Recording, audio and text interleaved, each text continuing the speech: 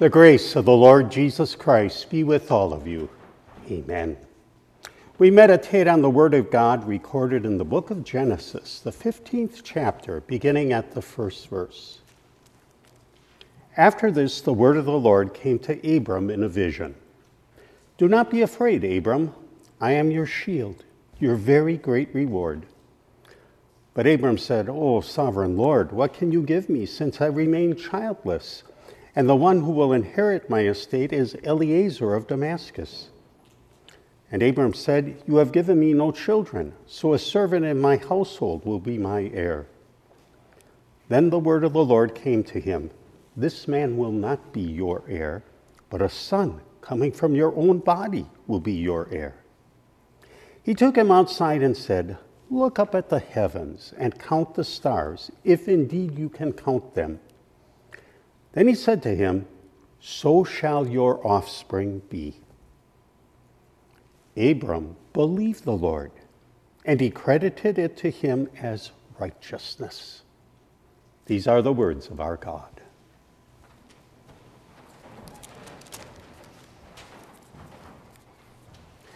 Dear friends in Christ, we probably all did it as children. On a clear, cloud-free night, we'd go out in the backyard and gaze at the stars. Stars are one of the most fascinating features of God's creation. Those little specks of light, a million miles away, capture our attention. Did you ever try to count the stars? Some we see, many we don't. The total number of stars in both the northern and southern celestial hemispheres is about 6,000. On a clear night, the maximum number you could see would be 3,000. So what we view with the naked eye is merely a tip of the iceberg. The Lord uses the stars as a teaching tool in his lesson for Abraham, which is before us today. We want to sit in on the classroom. So let's accept the invitation the Lord extends and count the stars with Abraham. They tell of a faithful God and of a Savior God. The Lord had a plan to fulfill his primary promise to human beings with the gift of a Savior.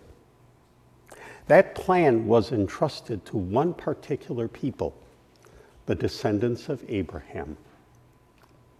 The Lord told Abraham to travel some 500 miles to the southwest from his homeland of Haran, to the land that God would show him. Then the Lord made a series of promises to Abraham. "I will make you into a great nation, and I will bless you. I will make your name great, and you will be a blessing. I will bless those who bless you, and whoever curses you, I will curse." But there's a problem. Abraham is 75 years old, and his wife Sarah 65. They have no children. Now fast forward 10 years. Abraham's 85, Sarah's 75. They still have no children, and the biological clock is ticking. From a human standpoint, their hope of having a descendant was growing less and less likely. How could Abraham be the father of a great nation and have a name that's great when he doesn't have a single descent? So Abraham pleads to the Lord, "O sovereign Lord, what can you give me, since I remain childless, and the one who will inherit my estate is Eliezer of Damascus?" In Abraham's mind, the Lord's promise can't possibly come to fruition unless he has a descendant. It looks like his servant, Eliezer's going to inherit his estate. The Lord doesn't respond to Abraham's fear, doubt, and lack of faith with a tongue lashing. Instead, the Lord reaffirms his promise to him. "This man will not be your heir, but a son coming from your own body will be your heir." Then the Lord turns the sky he has created into an impromptu classroom. Look up at the heavens and count the stars, if indeed you can count them. Then he said to him, so shall your offspring be. If we were to peek ahead and turn a few pages, we'd see how God made good on his promise. When Abraham was 100 years old and Sarah 90, the Lord blessed them with a son named Isaac. Isaac had 2 sons, Jacob and Esau. From Jacob come the 12 sons that form the 12 tribes of Israel. Even before the descendants of Abraham inherited the land of Canaan, they became a great nation. We're told at the time of the Exodus, the Israelites journeyed from Ramses to Succoth. There were about 600,000 men on foot, besides women and children. A conservative number of Abraham's descendants at this time, including the women and children, would be 2 million. God made good on his promise. Abraham's physical descendants, as well as his spiritual descendants, those who hold the faith of Abraham, are as numerous as the stars in the sky. The stars are the visual reminder of God's faithfulness to his promises. At this point in his life, Abraham was driven by fear. How about you? Has fear caused you to doubt God's will and ability to fulfill his promises to you? Maybe you are afraid of what you're going to lose, just as Abraham was afraid of what he might not get. If you're a senior, maybe you're fearful of losing your health and independence. You wonder what's going to happen to you if you can no longer take care of yourself. If you're middle-aged, you may be fearful of unemployment. You speculate, what's going to happen to me if I lose my job? How am I going to provide for myself and my family? If you're a young person, you're fearful about your economic future. Or you wonder how you, as a Christian, are going to be able to survive in a world that's getting more and more ungodly.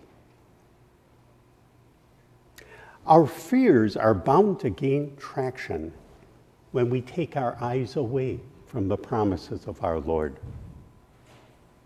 While our doubts and fears merit a divine head slap, the Lord treats us the same way he treated Abraham. He says, count the stars of my promises. Are you fearful the Lord won't supply your material needs? Look at the star of his promise of preservation, which enables you to say with David, I was young and now I am old, yet I have never seen the righteous forsaken or their children begging bread. Are you fearful of personal harm? Look at the star of his protection. For he will command his angels concerning you to guard you in all your ways. They will lift you up in their hands so that you will not strike your foot against a stone. Are you fearful the Lord will abandon you? Look at the star of his abiding presence. God has said, never will I leave you, never will I forsake you. Count the stars, and you will conclude that they tell of a faithful God who keeps his promises to you, just as he did to Abraham. He especially keeps one particular promise, by which God shows himself to be the Savior God. In the cluster of promises God made to Abraham, one merits closer scrutiny. All peoples on earth will be blessed through you. That's the promise of a Savior which Abraham desperately needed. Shortly after God gave this series of promises, Abraham and Sarah had to flee to Egypt to escape a famine. Abraham was fearful that the Egyptians would kill him for his wife, so he had Sarah lie and say she was his sister.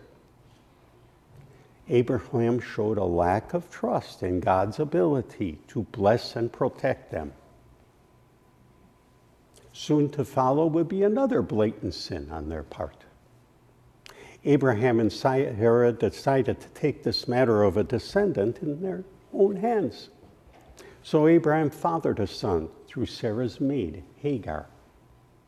That wasn't God's plan. It's another example of Abraham's sinfulness, for which he needed a Savior who would come from his ancestral line.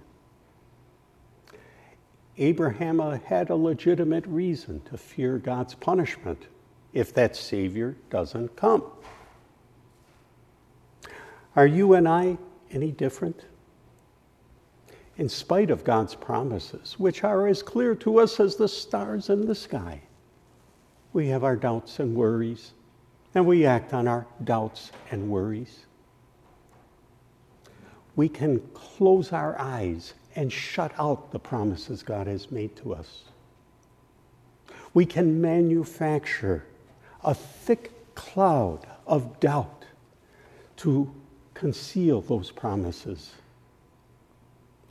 We share Abraham's need for the God who saves. Count the stars and see one special star in one special promise, a promise of a Savior that God would bring to all people. The Lord presented the initial promise of a Savior within the framework of a family line.